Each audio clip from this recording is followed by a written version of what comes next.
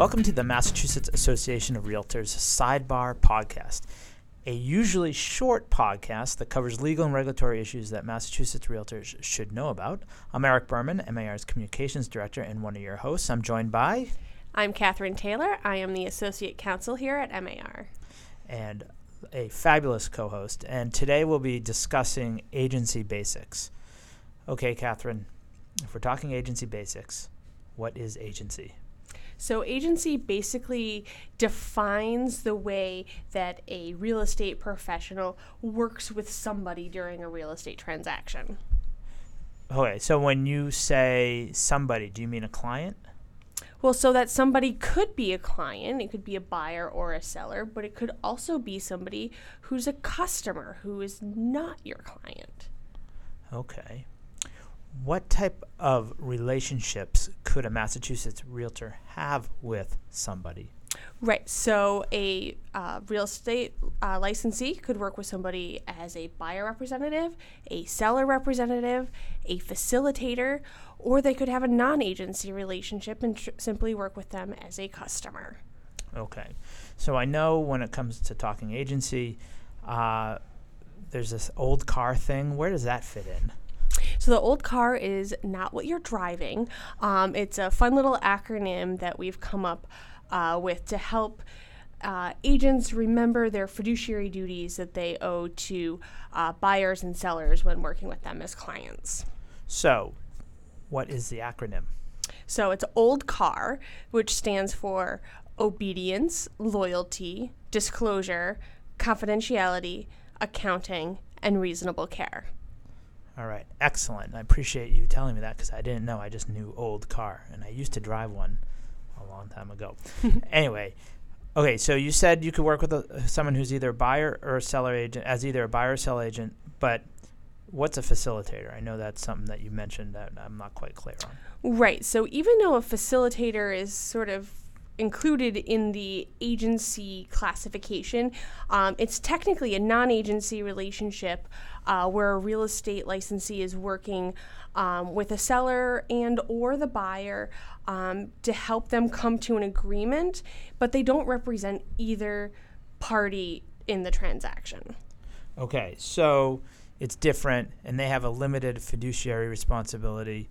What are those limited fiduciary responsibilities? Exactly. So if working as a facilitator, that agent still has a duty to present all of the properties that they're showing them honestly and accurately.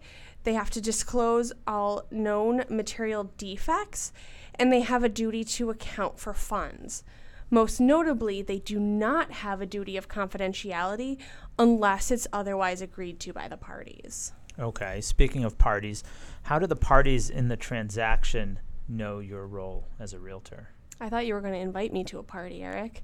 Well, yes, that was coming, but So, in Massachusetts, at the first in-person meeting to discuss a specific property, a real estate licensee is obligated to present that person with the Massachusetts Mandatory Real Estate Licensee Consumer Relationship Disclosure Form, which is commonly referred to as the agency disclosure form.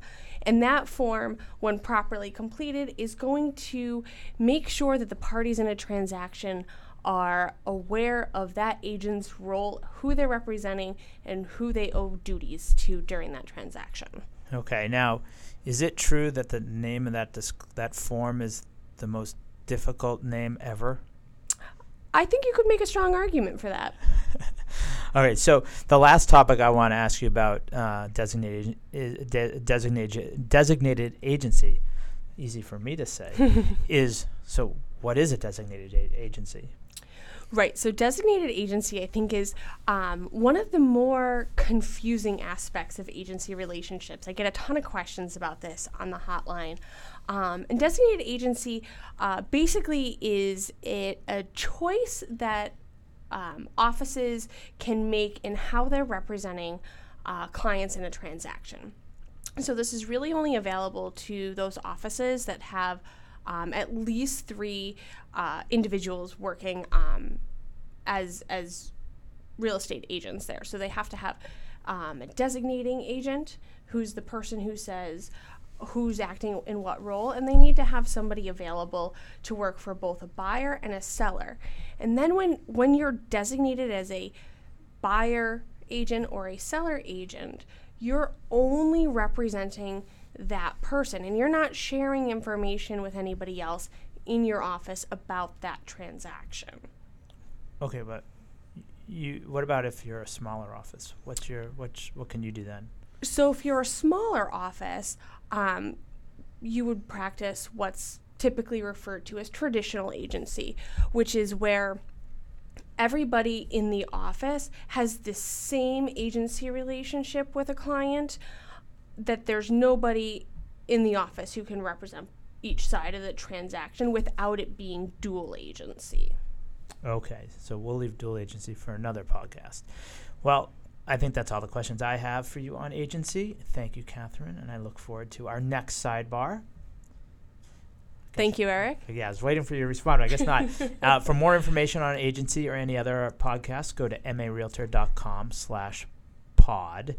And MAR Sidebar is produced and edited by Sabrina Lapointe, and music by Tess Berman.